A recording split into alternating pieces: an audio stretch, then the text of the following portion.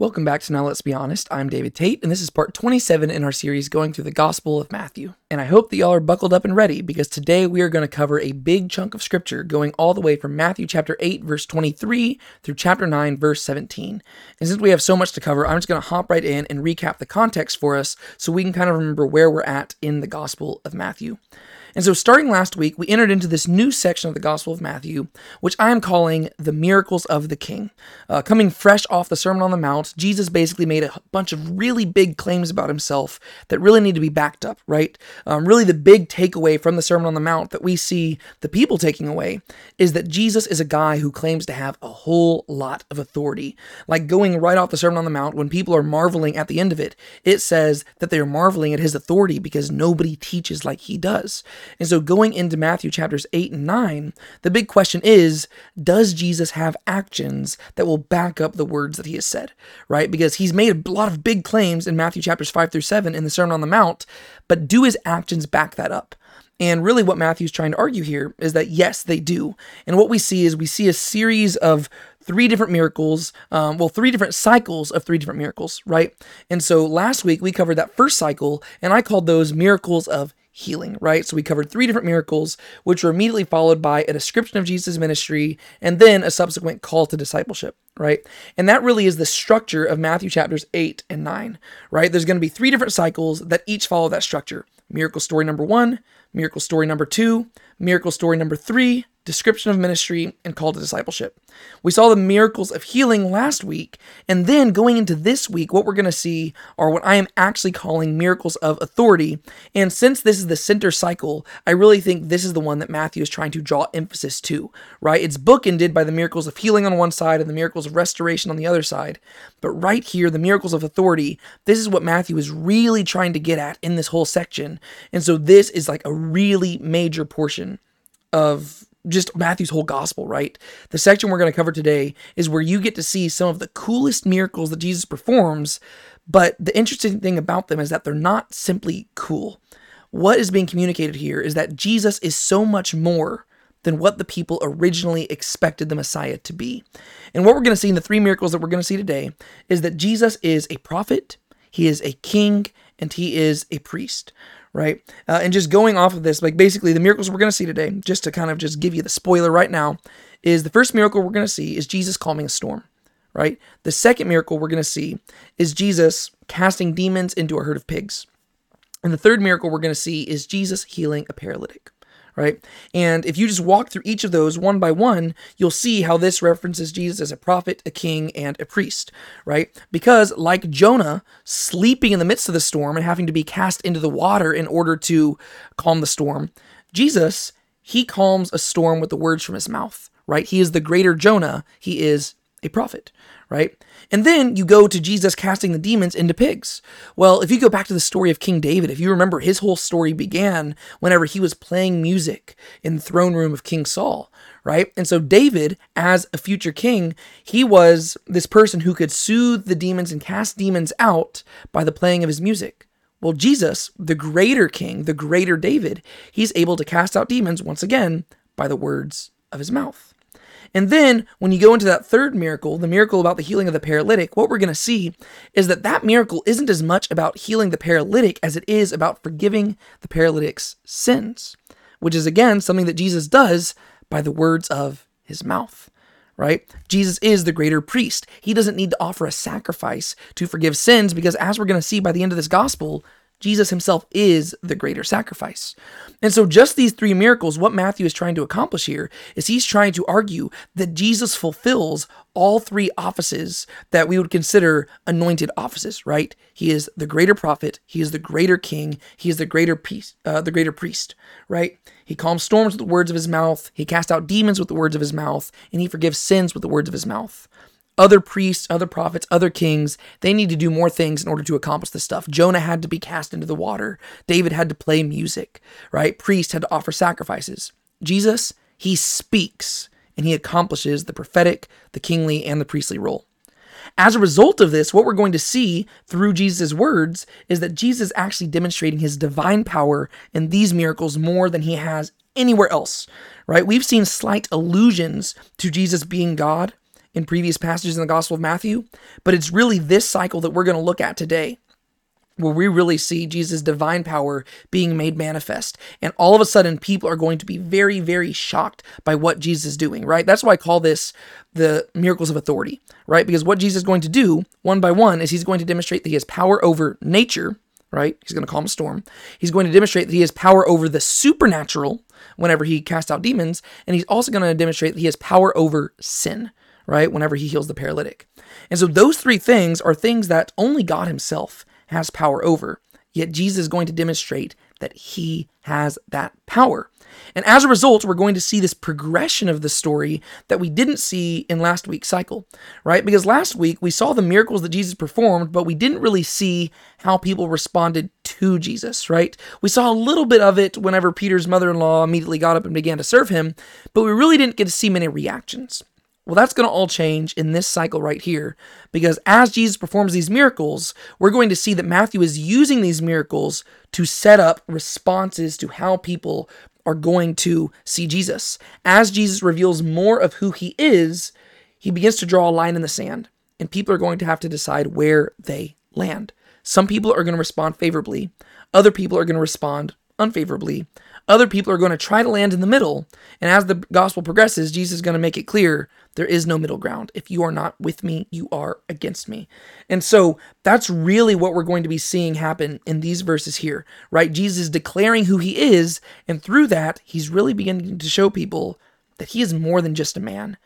He's a greater prophet. He's a greater priest. He's a greater king than anybody who came before him. And the reason why he's better than all those things is because he is ultimately the one unto whom all those offices pointed, right? A prophet speaks the words of God. A king rules the people of God. A priest serves the ministry for God. Jesus is God, right? And that's really what we're going to see really unfolding over the course of this whole passage. And then after we cover those three miracles, we're going to once again see a description of Jesus' ministry, followed by a call to discipleship. And it's going to get really cool in this passage because we're actually going to see Matthew himself, the author of the gospel, describe his own calling and how he came to first follow Jesus. That being said, there's our little preview. Let's actually hop in and look at this passage. Starting in Matthew chapter 8, verses 23 through 27, this is what we read. And when he got into the boat, his disciples followed him. And behold, there arose a great storm on the sea, so that the boat was being covered with waves. But Jesus himself was sleeping. And they came to him and got him up, saying, Save us, Lord, we are perishing. And he said to them, Why are you so cowardly, you men of little faith? Then he got up and rebuked the winds and the sea, and it became perfectly calm. And the men marveled and said, What kind of a man is this, that even the winds and the sea obey him? All right, I'm gonna have this I'm gonna have a really strong temptation to talk way too long about this story, and so I'll try to hold myself back a little bit. But this story right here is one of my favorite stories in all the Gospels, and it's also one of the most misused stories and one of the most misunderstood stories in all the Gospels, right? Because most often what you'll see whenever you encounter this story in the general public and whenever people talk about this story is they will make this life application thing about how Jesus, just like he calmed the storms on the Sea of Galilee, he can also calm the storms in your life. And you know what? That is a true statement. Yes, Jesus can calm the storms in your life. And as a result, we have written thousands of worship songs about it. But that's not what this story is about. You want to know how I know that God can calm the storms in my life? Well, because if you go back to Genesis chapter 1, verse 1, it says, In the beginning, God created the heavens and the earth, right? God created everything, and so he can handle anything, right? So yes, of course, God can handle the storms in your life. That's absolutely true. Praise be to God. But that's not what this passage is about. And that's why I'm really wanting us to just kind of get rid of that thought process and actually just understand the story in and of itself. Because I think what the story is teaching is something so much more beautiful. And this is really the story where the disciples begin to realize for the first time that Jesus might be something more than just a man, right? He's been making these really big claims to authority, and people are trying to figure out what to do with all these claims. But right here is when the disciples begin to realize, ooh, who is this guy that we're hanging out with? And it seems like they begin to lean towards the idea that maybe Jesus is in fact divine. And so let's actually start walking through it. And when he got into the boat, his disciples followed him, right? So this is immediately picking up after the story we just read in the previous verses, right? So Jesus heals Peter's mother-in-law, and then after that, he heals a bunch of other people, and then they begin making their way towards the boat, and he encounters various different people who are asking about following him and stuff like that. Now Jesus gets into the boat, and we read that his disciples followed him. Interestingly, this word disciples, right? A big part of the Gospel of Matthew is discipleship, right? That's a huge aspect of it.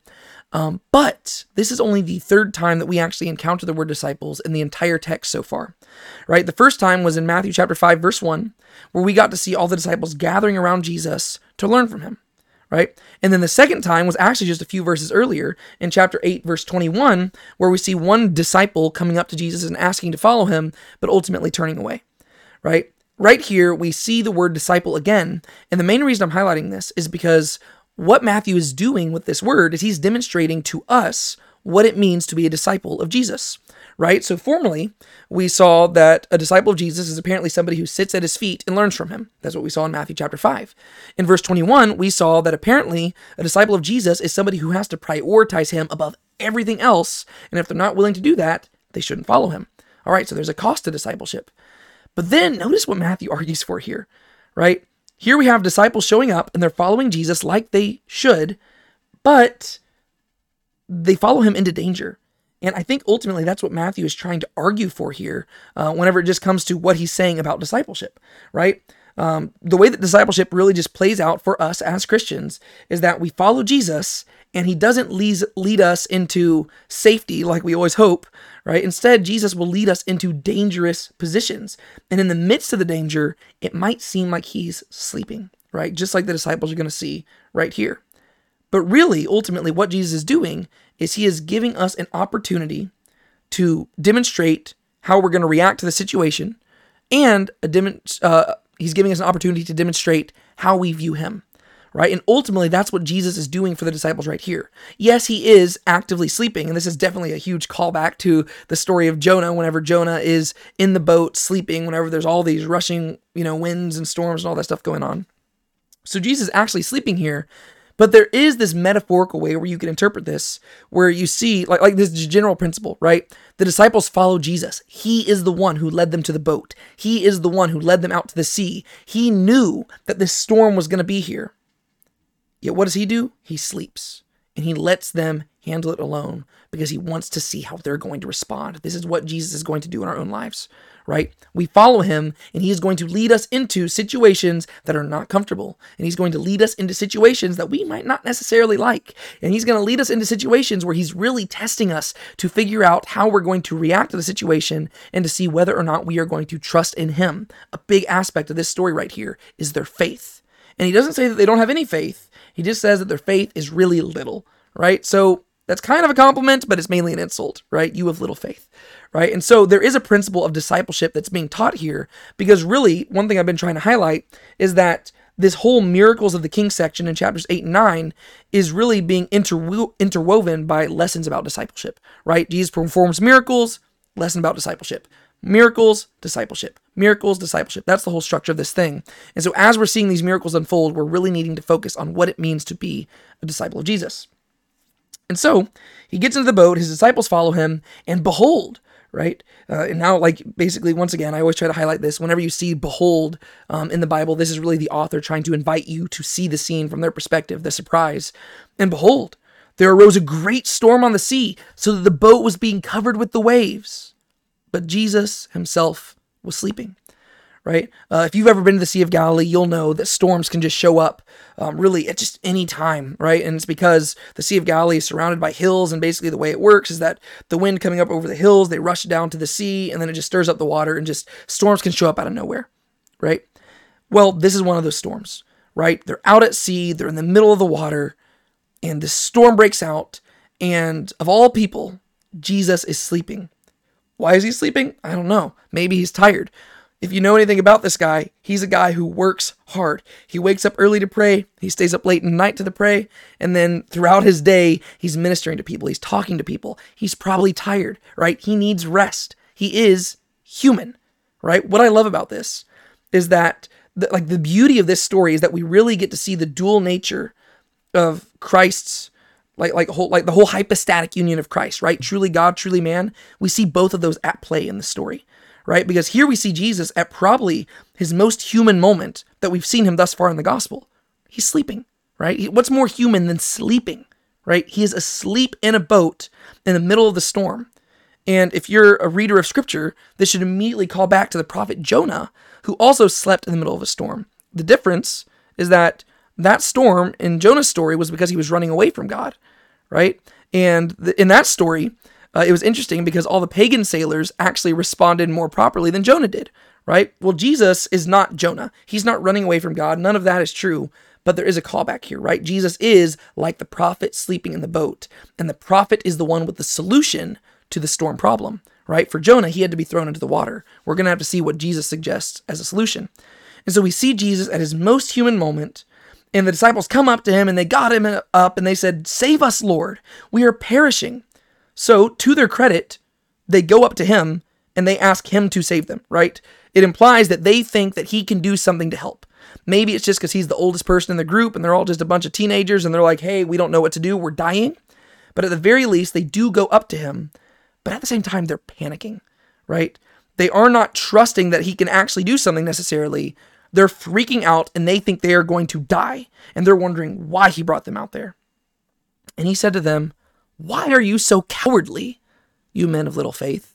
This is a rebuke, right? Outright rebuke. Yes, he is acknowledging that they have a little bit of faith, but he's getting on to them. Why are you so cowardly? He says, why are you freaking out, right? And this is not Jesus just being cranky. He is genuinely asking them, why are you freaking out? Do you not know that I can handle the situation? Right? This is the irony. Jesus expects them to understand that he could accomplish this situation, even though they're still beginning to learn who he is, right? But this is just who Jesus is, right? He knows what he can accomplish, and he has asserted that he can accomplish these things, right? The whole Sermon on the Mount was about him having the authority. The issue is that the disciples haven't totally bought into it quite yet, right? That's why he rebukes them. Because his word should be enough. He says he has the authority to do all these things. He says he has the authority to bring people into the kingdom of heaven, right? He can handle a little storm, but he rebukes them. And then it says, then he got up and he rebuked the winds and the sea, and it became perfectly calm, right? So he rebukes the disciples, and then he rebukes the sea. And the sea gets calm, and I imagine that what happens afterwards is the disciples get calm. And then what I want you to notice here is the way they respond, because this is the main point of the story. And the men marveled, and they said, "What kind of a man is this, that even the winds and the sea obey him?" Now we read this, and a lot of times we'll just kind of overlook this, and we'll just be like, okay, yeah, the disciples were impressed by who Jesus is. That's not all that's going on here, right? They are not simply being like, wow, that was amazing, because there's a lot of other miracles that Jesus has performed so far, and Matthew hasn't gone out of his way to demonstrate, detail how the disciples responded, right? I imagine they were amazed by all of this, but there's something in particular about this miracle that gets the gears turning in the disciples' heads to where they are all just looking at each other and they're wondering, what type of guy is this? And in order for you to understand this, we have to do a little bit of an Old Testament theology. And keep in mind, Matthew's original readers of his gospel are Jewish, right? They would be familiar with the Old Testament. They would not have to do this Old Testament theology because they would immediately know this stuff. If you go way back to Genesis chapter 1, God creates the heavens and he creates the earth, right? You have this whole 6-day thing where God goes one by one. The first 3 days, he fills the earth, he gives the earth form. The second 3 days, he fills the void, right? In Genesis 1-2, it says the earth was formless and void. Well, days 1 through 3, he gives it form. Days 4 through 6, he fills the void, right? And then at the very end of day 6, God creates man. And when God creates man, he gives man dominion.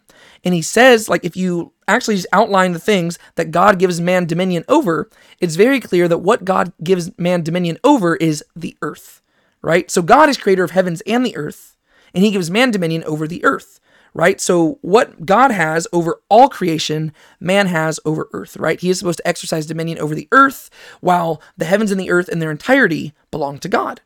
Okay, well, that means that the heavens are the domain that are uniquely under the authority of God, right? Man has authority over all things on earth. He is supposed to tame animals. He's supposed to tame all those things, but there are certain things that man cannot control, and those are things in regards to the heavens, right? The sun, the moon, and the stars, the things that govern the day, the things that govern the night, the things that govern the seasons, the thing that govern the weather. Man cannot control those things, nor will he ever be able to control those things. Man cannot make days longer. Man cannot make days shorter. Man cannot make winter shorter. Man cannot make summer longer, right? They can do things, hypothetically, that affect the weather, but they cannot control it, right? Because the heavens are in the domain of God. God gave man dominion over the earth, but not the heavens. The heavens are strictly God's domain. That is established from Genesis chapter 1, which then leads later biblical verses to assert this even further, right? You go to Job chapter 38, this is exactly what God is exclaiming to Job. God says this, "Or who enclosed the sea with doors when, bursting forth, it went out from the womb, when I made a cloud its garment, and dense gloom its swaddling band? And I placed boundaries on it, and set a bolt and doors, and said, thus far you shall come, but no further, and here shall your proud waves stop." God is speaking to Job, and he says, who's in charge of the weather? Who's in charge of the seas? Not you, Job. Me, God. God is in charge of the heavens. God is in charge of the seas. Man is in charge of the earth and the living creatures on the earth. That is what man is in charge of. The rest of it, that belongs to God alone. You see the same thing in Psalm chapter 89, right? Verses 8 and 9. O Yahweh, God of hosts, who is like you, O mighty Yah? Your faithfulness also surrounds you. You rule the swelling of the sea. When its waves rise, you still them. According to Psalm 89, who's the one who stills the waves? God. Not man, God. Yahweh is the only one who can still the waves. God himself is the only one who can still the waves. Jesus stands up right here, and look what it says. He got up and rebuked the wind and the sea, and it became perfectly calm. That's why the disciples are so freaked out. Because Jesus didn't have to say, in the name of God, and by the power of God, I rebuke you. He just tells the waves to shut up, and it listens. He tells the storm to shut up, and the storm shuts up. That's why the disciples are so freaked out. Because, according to their theology, there's only one person who has the ability to control the weather, and that is God himself. Any other time you have some sort of prophet or somebody in the Bible doing something in regards to the weather, they are doing that under the authority of God, but Jesus doesn't appeal to any other authority. The only authority he appeals to is his own. He rebukes them for not having faith in him. And then he turns and rebukes the waves, and the waves obey. And that's why the disciples say, what kind of a man is this, that even the winds and the sea obey him? Because they've been listening to what Jesus has been saying, and he's been making big claims of authority, right? He's been saying some really important stuff about himself, and he's been saying he could do some really big stuff. And a lot of people might just think that maybe this guy's a little bit arrogant, maybe this guy's a little bit proud, maybe he's overstating things. But now the disciples are looking, and they're realizing, this guy, he just did something only God can do. He doesn't just have power to heal sicknesses, right? He's not just he's not a miraculous doctor. He literally can speak to creation itself and force it into submission by his words. Who does that sound like? God. Let there be light, and there was light. This is what God does, right? Genesis chapter 1, that's the theology. God speaks and creation obeys. The disciples, they wake Jesus up from a nap, and he gets up and he speaks and creation obeys. He has power over nature. And so here you have Jesus at his most human point in the gospel, right? He's sleeping. But that's immediately followed by his most divine moment in the gospel so far. He speaks to creation and it obeys. And this is the first moment where the disciples begin to realize, have we been hanging out with God in the flesh? And it doesn't mean that they're totally on board with that yet, but this is where the wheels in their head begin to turn, and they begin to realize that this itinerant rabbi they've been following, he might not just be the Messiah, and he might not just be a king, and he might not just be a prophet, he might not just be a priest, he might literally be God in the flesh. He might literally be the angel of the Lord from the Old Testament showing up in the flesh. This is blowing their minds. That's why this story is so important. We move on. Verses 28 through 34. And when he came to the other side, into the region of the Gadarenes, 2 men who were demon-possessed met him as they were coming out of the tombs. They were so extremely violent that no one could pass by that way. And behold, they cried out, saying, "What do we have to do with you, Son of God? Have you come here to torment us before the time?" Now there was a herd of many swine feeding at a distance from them. And the demons began to plead with him, saying, "If you are going to cast us out, send us to the herd of swine." And he said to them, "Go." And coming out, they went into the swine. And behold, the whole herd rushed down the steep bank into the sea and perished in the waters. Now the herdsmen ran away and went to the city and reported everything, including what had happened to the demoniacs. And behold, the whole city came out to meet Jesus. And when they saw him, they pleaded with him to leave their region. Once again, notice how at the very end, we see a reaction to Jesus. So the disciples, they were marveling and they were wondering, what type of man is this? These people are going to respond a little bit differently. So walking through this, when Jesus came to the other side, right? So he calms the storm. They get to the other side of the water. They get out of the boat. They are in the region of these people known as the Gadarenes, right? And one thing that we can tell you right off the bat is that this is Gentile territory. We are now in the region known as the Decapolis area, right? This is a region that would be, like Decapolis means 10 cities, right? This is a very Hellenistic area, like a lot of Gentile influence in this area. And one reason that we know that this is definitely Gentile area is because there's a lot of pigs nearby, right? And if you know anything about the Jewish law and prohibitions in regards to food, Jewish people would not have a lot of pigs, right? They would not have any pigs probably because, they weren't allowed to eat them, right? And so they're in Gentile area. And this is very interesting because so far Jesus' ministry has been primarily to Jewish people, but at the same time, he's going beyond that, right? Think about the second miracle we saw in last week's cycle, right? A Roman centurion comes to Jesus, right? And so the first miracle was towards a Jewish person. The second miracle was towards a Gentile.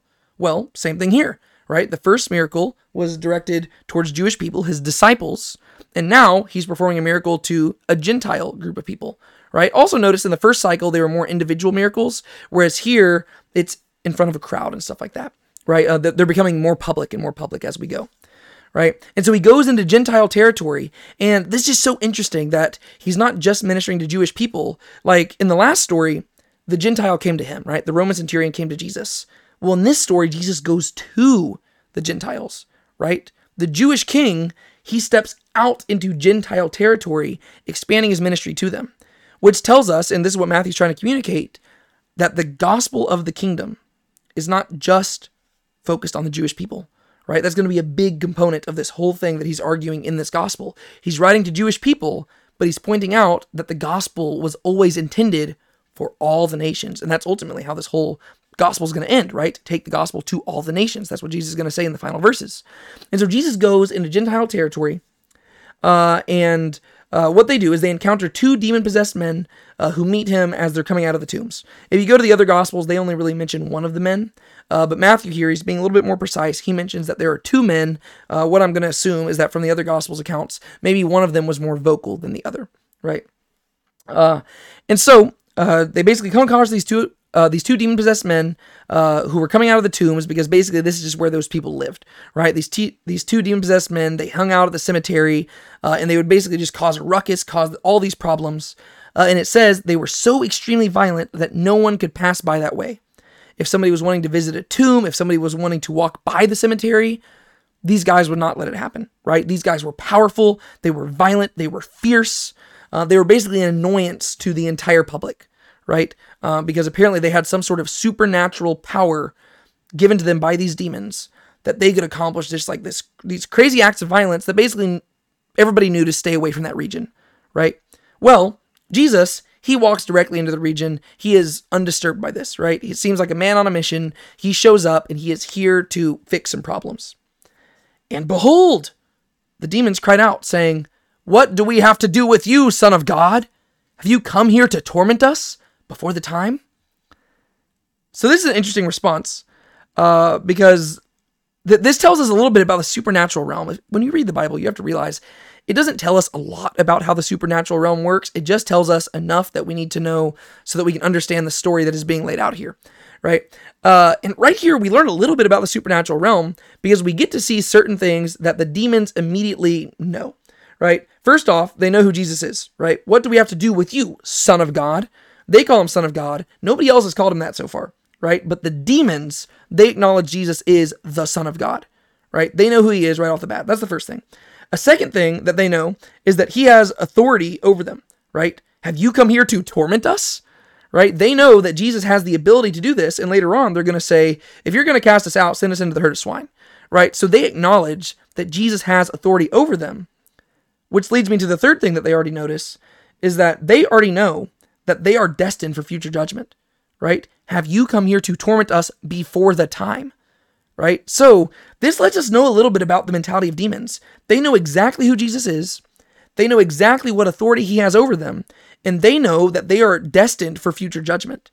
It gives you an understanding of really how the supernatural realm works, especially from a demonic perspective, right? Demons are like that person that you push into the pool, and they know that they're falling in, and so their goal is not to not fall in the water. Their goal is to simply bring as many people down with them as possible as they're falling down, right? That's kind of the mentality of a demon, right? They know that they're destined for destruction. They just want to bring people down with them as they're falling.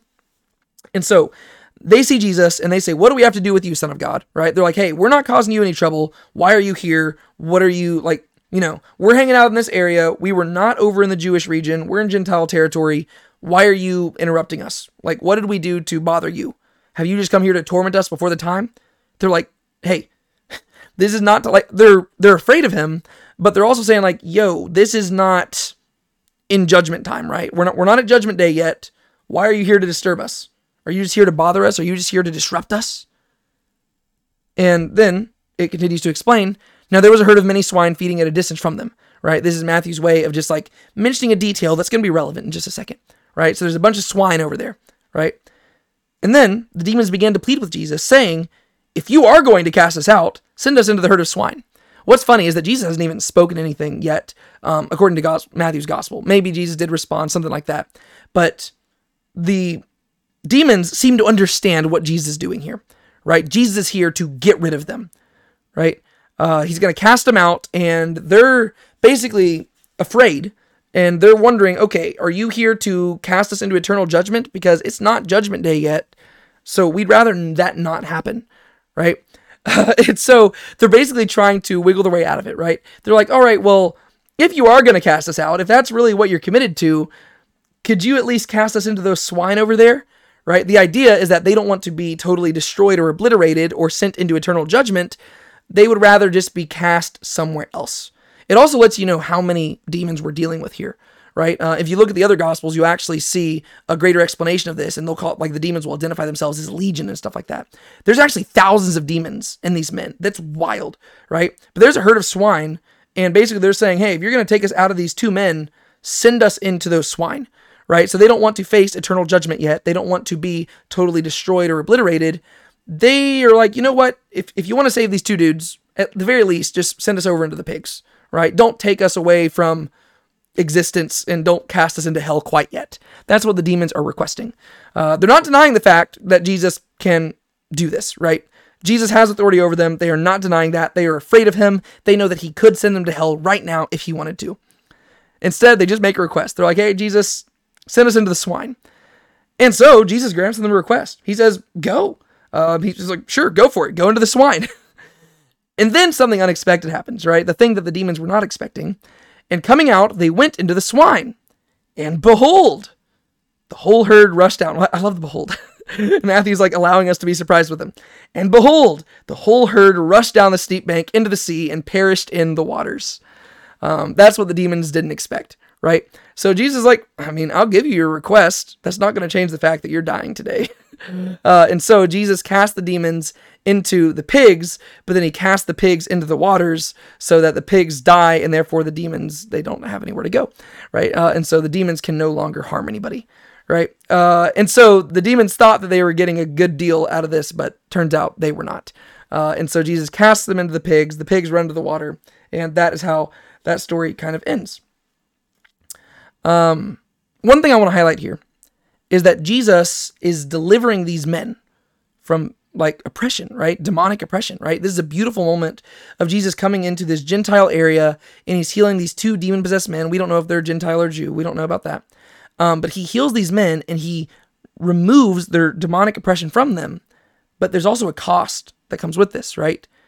They are delivered, but it comes at the cost of these pigs, right? All these pigs are going to go, And that leads people to respond differently. Now the herdsmen ran away, and they went into the city and reported everything, including what had happened to the demoniacs, right? What's interesting here is that Matthew highlights that the people reported everything, including what happened to the demoniacs, as if the thing that happened to the demoniacs was an extra footnote. It lets you know what the people were emphasizing, right? The people were going in, and when they're reporting this stuff that's happening, they're not emphasizing that those 2 demon-possessed men were liberated. They're emphasizing the fact that our herd of pigs were killed. This dude showed up on our shore, and he sent a bunch of our pigs into the water, and they died. Oh yeah, and by the way, those 2 demon-possessed dudes, they're fine now, right? That is not exactly how this should be portrayed, right? They should be going through the streets rejoicing, and they should be like, guys, the 2 demon-possessed men, they have been restored. They've been delivered from their oppression. Oh yeah, and by the way, some of the pigs died. That should be how the people respond, but instead they flip-flopped it, right? They're emphasizing the pig thing, and the demon possession thing is a footnote, right? Oh yeah, including that information.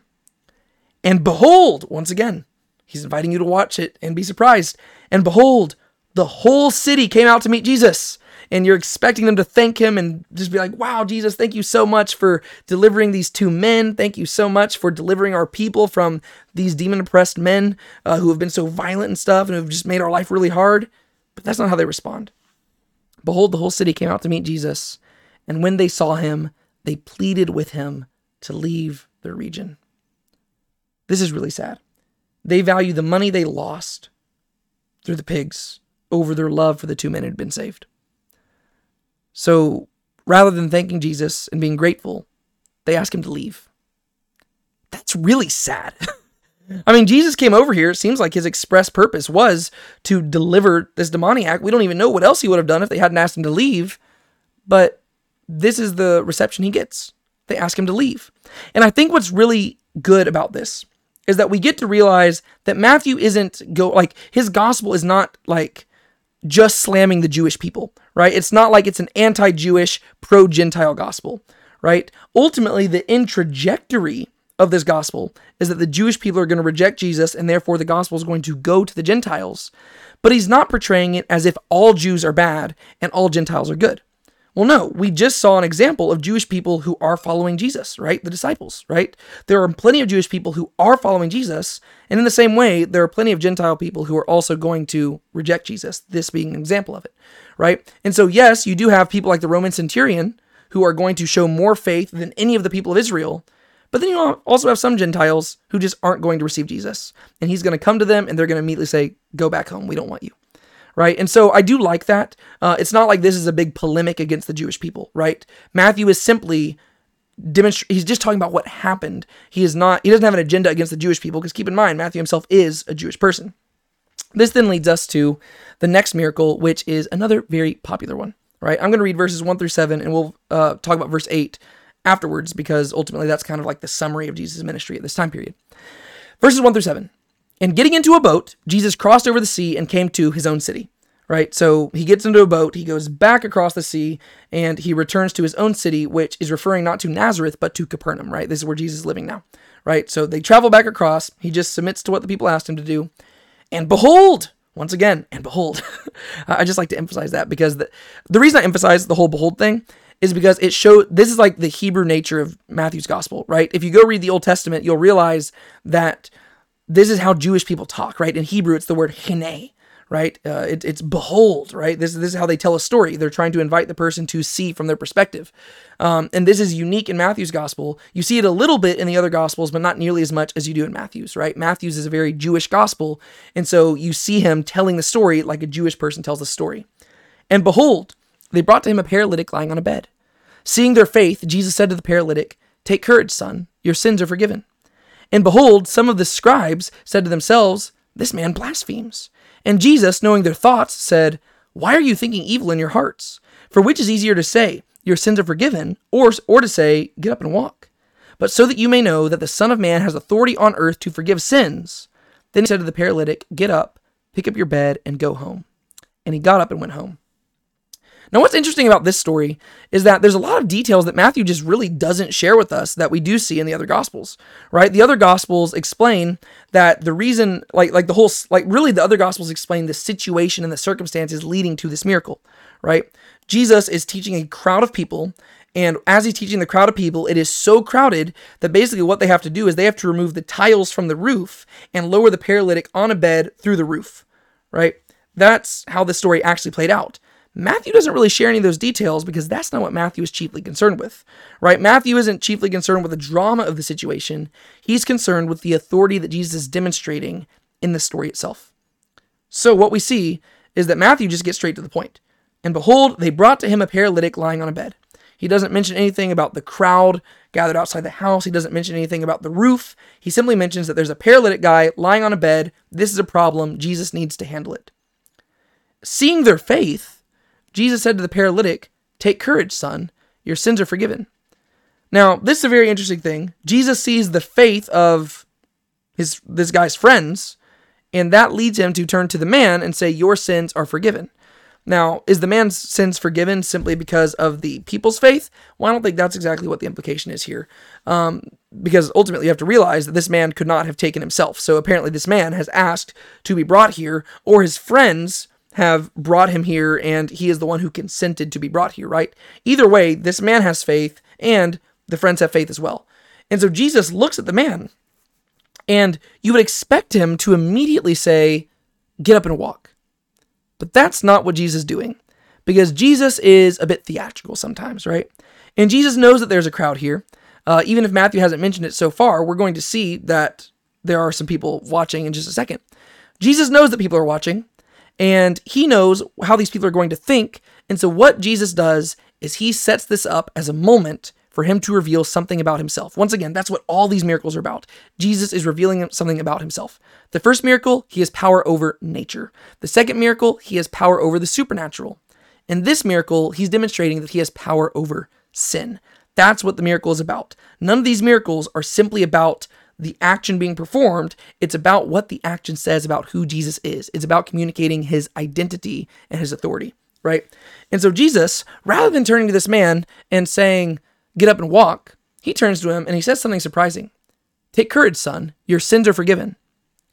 Now, he isn't functioning like a priest who had to offer a sacrifice to communicate this, right? He didn't say, "Hey, go to the temple and offer these sacrifices and your sins are forgiven." He didn't say anything like that. And honestly, we don't even know what sins he's talking about, right? Did the man do something against Jesus? Well, no, that doesn't seem to be the case. Jesus is speaking very broadly here. He says, "Your sins are forgiven." And when he says sins, it doesn't seem like he's talking about any specific sin in particular. He's not talking about some sin that the man committed against Jesus. He's not talking about some sin that needs any particular sacrifice for atonement that would be accomplished by the law down in Jerusalem or something like that. No. Jesus simply says, "Your sins are forgiven," and it's a blanket statement.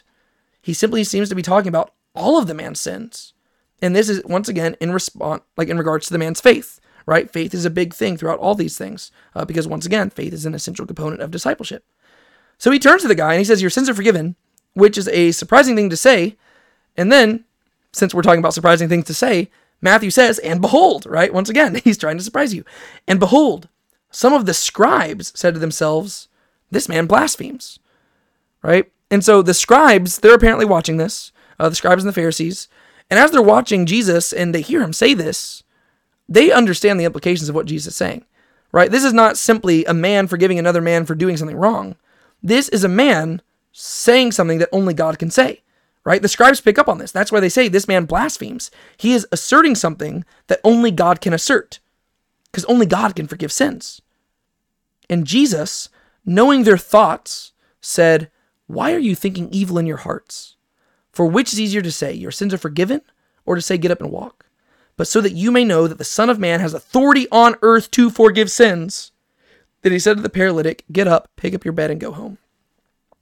So this is cool. Jesus is apparently able to read minds in this situation, or at the very least, he knows their hearts. Which, once again, go back to 1 Samuel, right? Who is it who knows hearts? God, right? Man looks to the outward appearance, God looks to the heart. Jesus looks to these people, and he says something about their heart that they had not said out loud, right? The scribes were speaking to themselves. This man blasphemes. They're probably whispering to one another and thinking even worse in their heart. Jesus turns to them and he says exactly what's in their heart because he is God in the flesh. This is why it's so ridiculous whenever people suggest that the Bible never actually claims Jesus as God.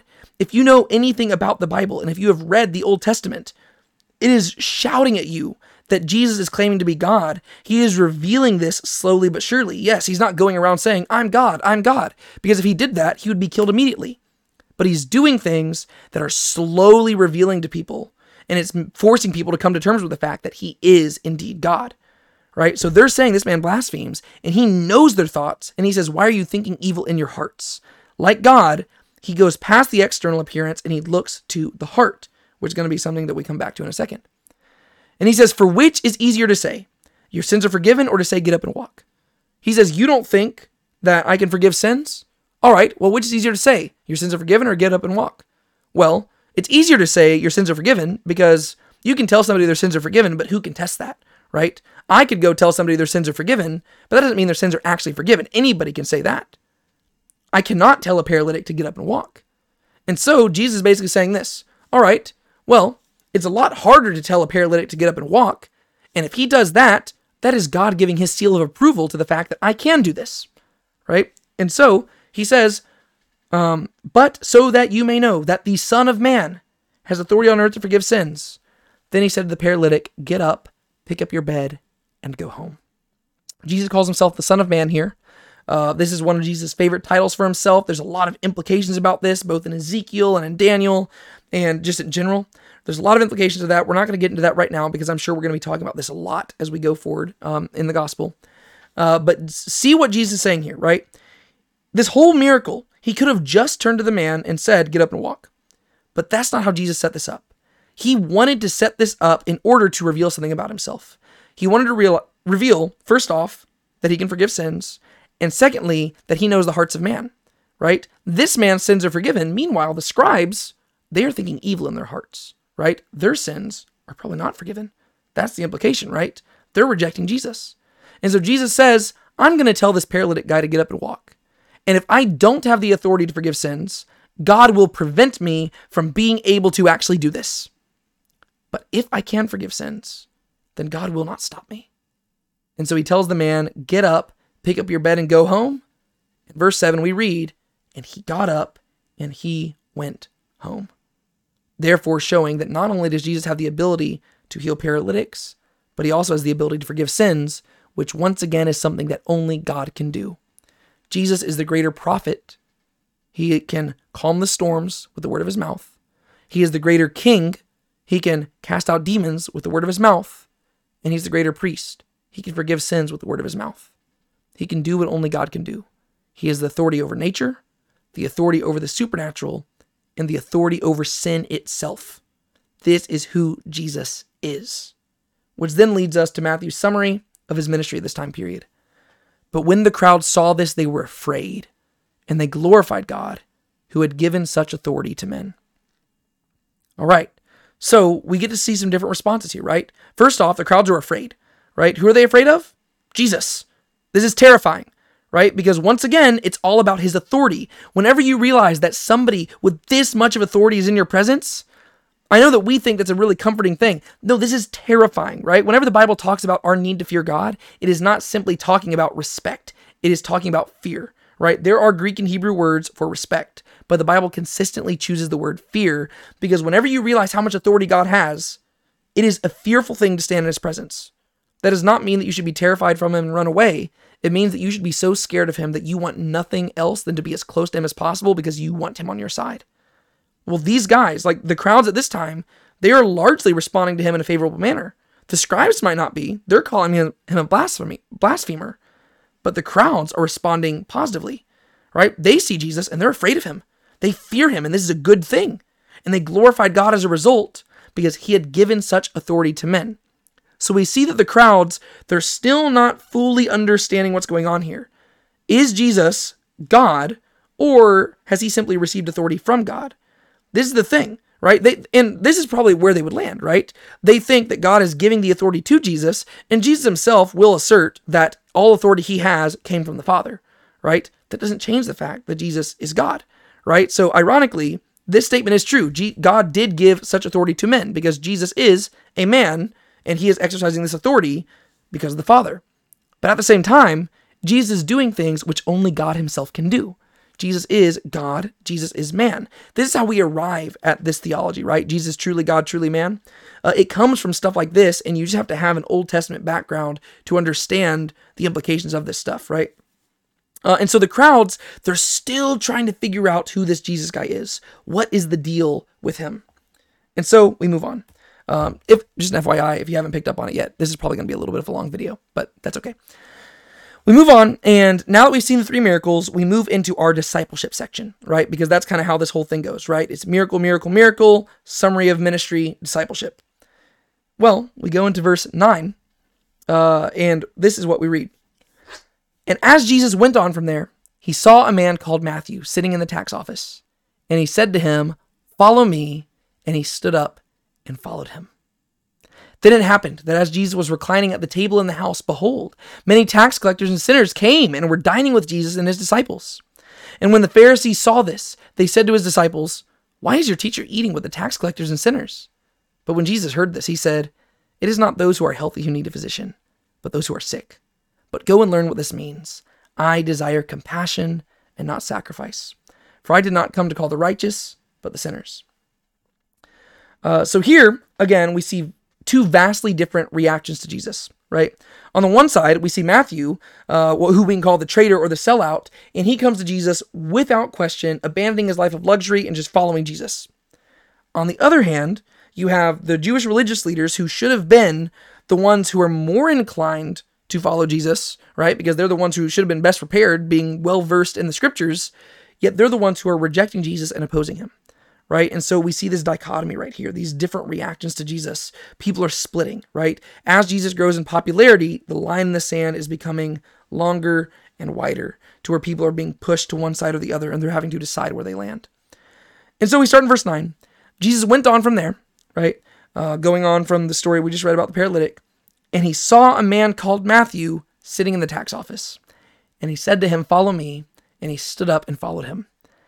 What I love here is that Matthew doesn't really draw attention to himself, right? Literally, like in pretty much all the other Gospels, this story takes up 2 verses.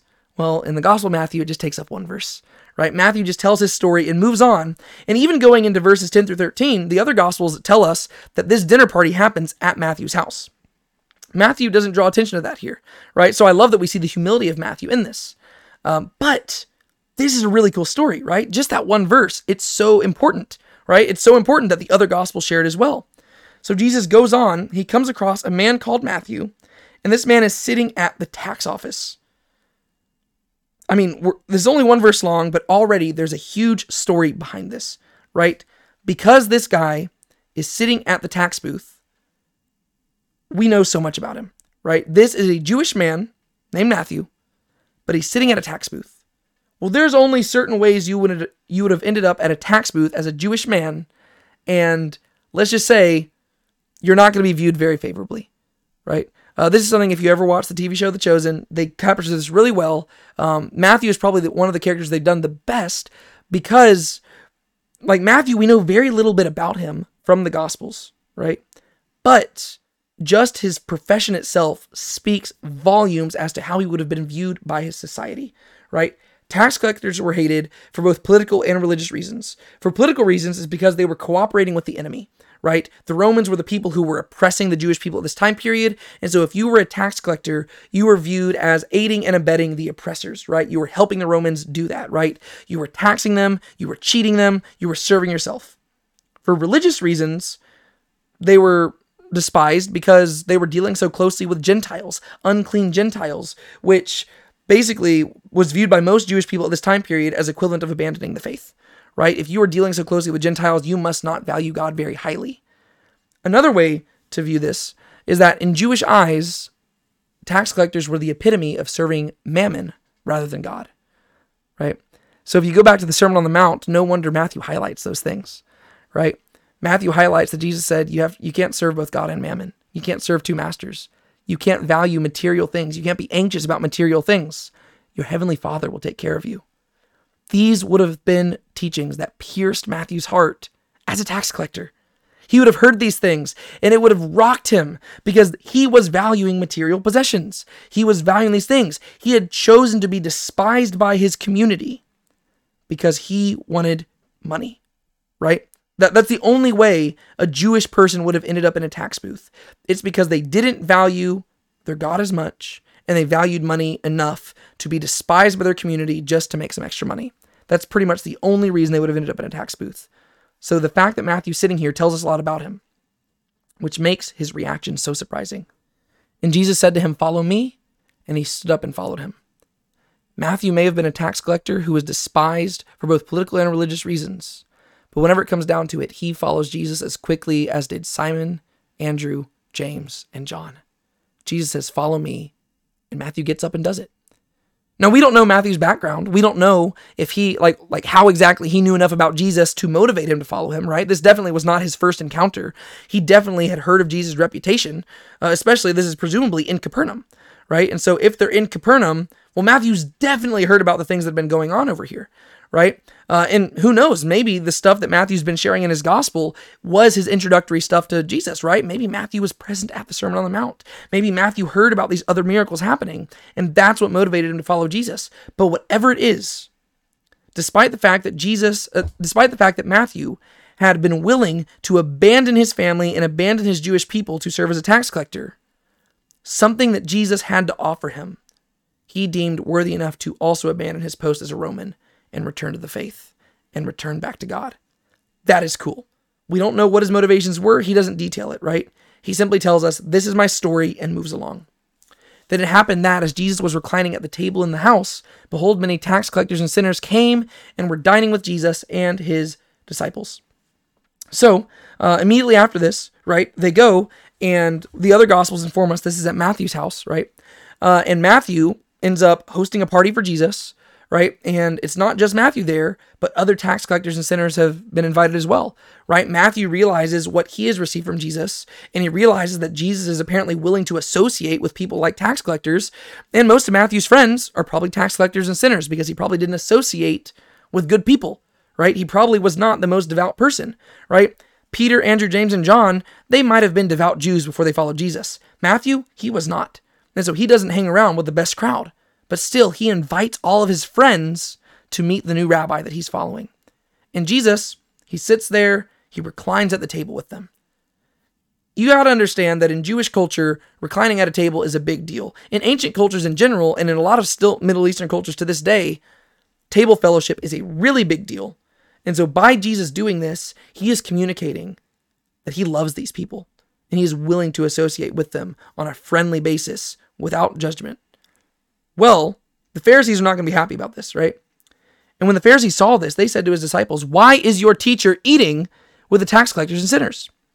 What you have to realize about the Pharisees is that they were hyper-fixated on holiness. They had developed this entire oral law, built upon the law in order to just kind of drive home the fact that we are called to be holy people.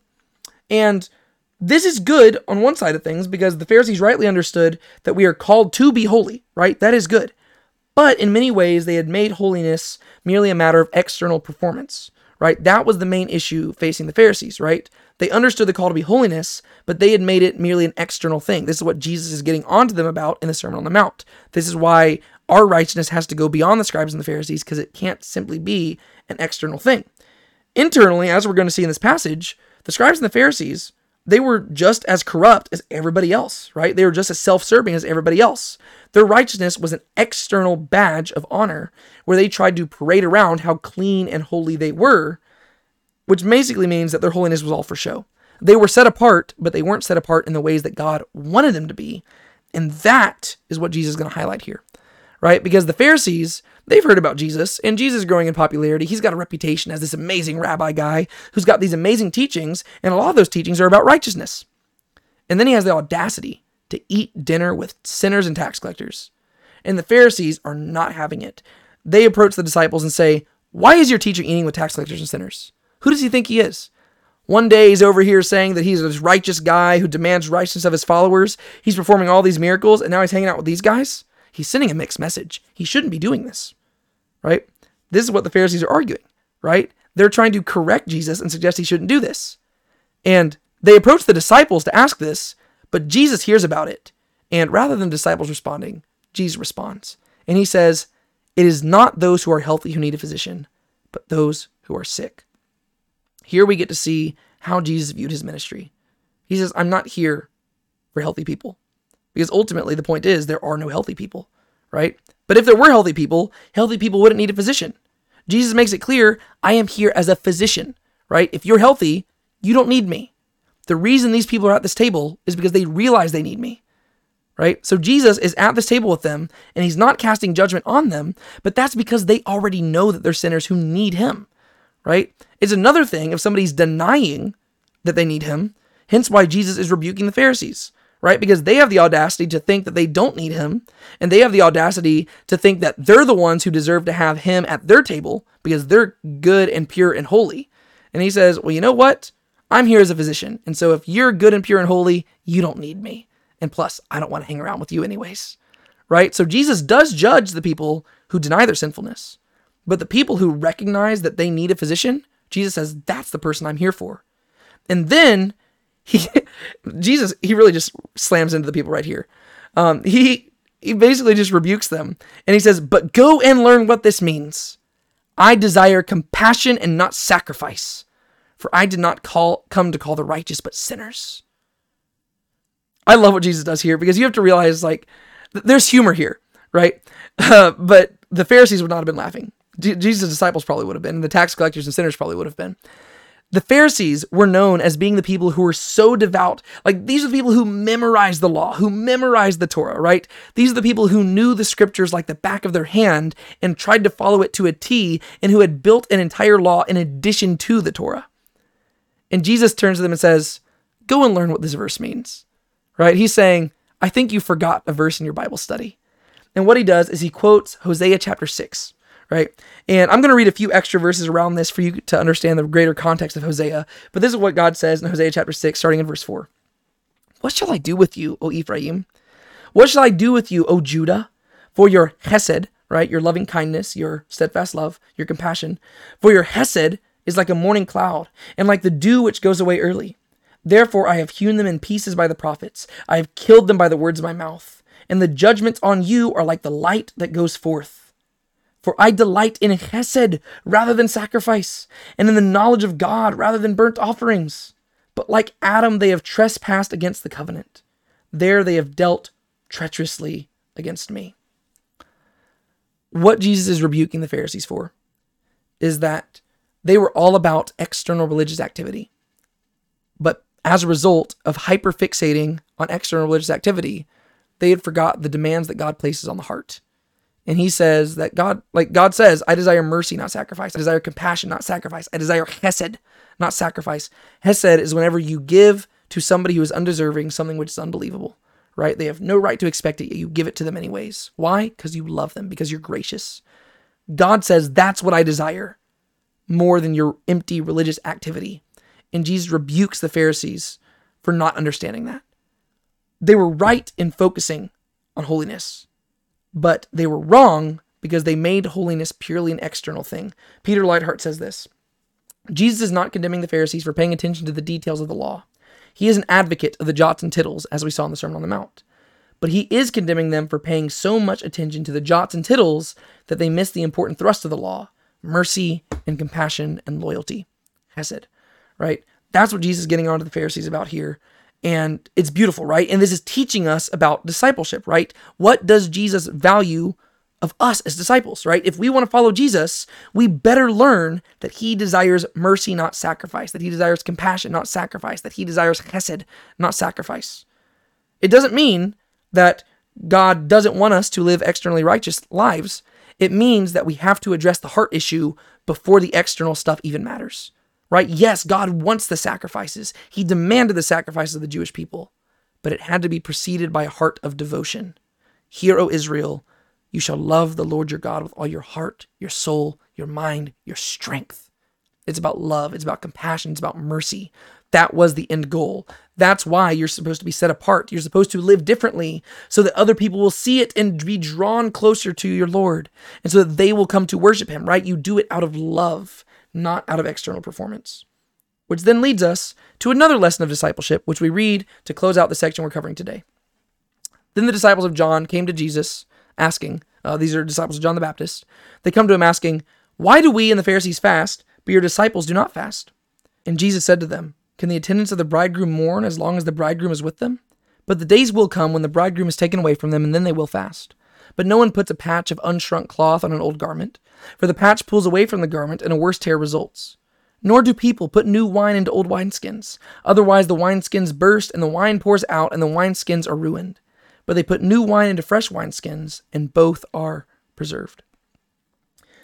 So, basically what we have here is just another question. Once again, you see the word disciple coming up, right? And people are trying to figure out what it means to be a disciple of Jesus. Well, these are disciples of John the Baptist, and John the Baptist, he is going to be, in prison, right? And the disciples of John the Baptist, they come to Jesus, and they ask him, "Why do we and the Pharisees fast, but your disciples don't fast?" Right? John the Baptist, he's been teaching us to fast all the time. The Pharisees teach their disciples to fast, but why don't your disciples fast? Right? It's just a question about practice, right? Why is it that your disciples do things differently? What are your reasons for doing this? And Jesus said to them, "Can the attendants of the bridegroom mourn as long as the bridegroom is with them? But the days will come when the bridegroom is taken away from them, and then they will fast." What Jesus is ultimately communicating here is that some customs and practices that we do, such as fasting, were somber acts of worship driven by longing, right? And that longing that he's specifically really addressing here is a longing that mourning will one day turn to mirth, right? That the fasting will one day turn into feasting, right? With Jesus, though, he's pointing out that the feast has begun. Jesus is the bridegroom, right? The Jewish people, for the longest time, were waiting for their Messiah to arrive. And so they would fast and they would yearn and they would cry out, "Maranatha," right? "Come, Lord, come, Lord, come, Lord," right? This has been the ache, like the Maranatha cry, crying for the Messiah to arrive and crying for God to bring about the judgment and the day of the Lord. This has been the cry since the beginning of Genesis, right? And people have been waiting for this. And Jesus points out, "Well, I'm here, right? I'm the bridegroom. The bridegroom has arrived for his bride." And he says, "One day I'm going to leave," right? This is the first time that Jesus really makes mention of the fact that he's not going to be here a long time, right? He says, "One day I'm going to be gone, and then they'll fast again," right? So here's our first little allusion to the fact that things are going to once again look differently than we expected, right? Jesus is not necessarily doing the eschatological thing that the Old Testament promised, right? Jesus is here for a reason, but it's not to usher in the ultimate final kingdom of God. He's here for a time period, and he's going to leave. And he points out that whenever I leave, then my disciples are going to fast. But no one puts a patch of unshrunk cloth on an old garment, for the patch pulls away from the garment, worse tear results. Nor do people put new wine into old wineskins, otherwise the wineskins burst, and the wine pours out, and the wineskins are ruined. But they put new wine into fresh wineskins, and both are preserved. Right? What he's doing is he's just using common examples to make the point that you do things to match the problem, right? So you don't put unshrunk cloth on an old garment because that's going to end up ruining everything, right? In the same way, you don't put new wine into old wineskins because that ruins everything, right? You have to do things according to what is demanded of the situation, right? You put a patch of unshrunk cloth on a new garment, right? You put new wine into new wineskins because that is what the situation demands. Okay, well, in the same way, the bridegroom is here, and why would you be fasting in the middle of a wedding? Well, no, you don't fast in the middle of a wedding. You feast during the middle of a wedding. Well, whenever the bridegroom's away, well, then you probably should fast so that you can save up your appetite so that whenever the bridegroom arrives again, then you can have the wedding feast, right? And so that's what Jesus is pretty much arguing here. The bridegroom is present, and with his presence, everything is changing. Things are going to be different going forward, and that's really what Jesus is arguing here. The longing and aching of the Jewish heart has been fulfilled because their God has come to them, right? He doesn't say they're God here, right? But the implication is that he is God. Because if you go back to the Old Testament, who is the bridegroom of Israel? God. And Jesus says the bridegroom's here, right? Well, Jesus is claiming to be God. Once again, Old Testament theology makes it very clear that Jesus is claiming to be God in a lot of these places, but he says it in just a subtle enough manner that people can't kill him immediately. Why would you need to fast when you're in the presence of the one who can still the seas, who can cast out demons, and who can forgive sins from the words of his mouth? You don't need to fast in the presence of a person like that. They had been waiting for their long-awaited Messiah, and finally he had come. And what he's ultimately communicating here is that he is better than they could have ever expected, right? He's the bridegroom, right? He's not simply the Messiah they've been longing for. He's the Messiah they didn't know they needed. And he's here, and he's performing all these miracles. And therefore, the time of mourning, that's not now, right? They mourned for a while as they awaited his return, and they fasted as they longed for him. But now he's here, and so they celebrate. Whenever he leaves again, they'll fast again, and they'll mourn, and they'll pick up that Maranatha cry, and they'll say, "Come, Lord, come, Lord, come, Lord Jesus, come, Lord Jesus." They'll cry out again. But right now, Jesus says, "I'm here." And so while I'm here, things are going to change. So get used to some change. And that's where we're going to stop today. Once again, I know that was a really long teaching compared to what we've usually been doing, but that's because there was so much to cover and because I get kind of excited about the material. And I could have broken this up into smaller sections, but I'm really wanting to cover this in bigger chunks, and because this Matthew series is getting a lot longer than I originally anticipated, and so I'm kind of trying to get us through this while also addressing it to a thorough manner. And so I hope you'll forgive me for making this lesson a little bit longer than normal, but that's all I've got for y'all today. Thank you so much for joining me on this whole journey. I hope that you're appreciating this. There's also a lot more that we could have talked about that we didn't. I'm just trying to focus on certain things, and I hope that you're fine with that. My name is David Tate. This is Now Let's Be Honest. Be sure to keep a smile on your face. Don't let anybody steal your joy. Remember who you are, and, of course, Maranatha.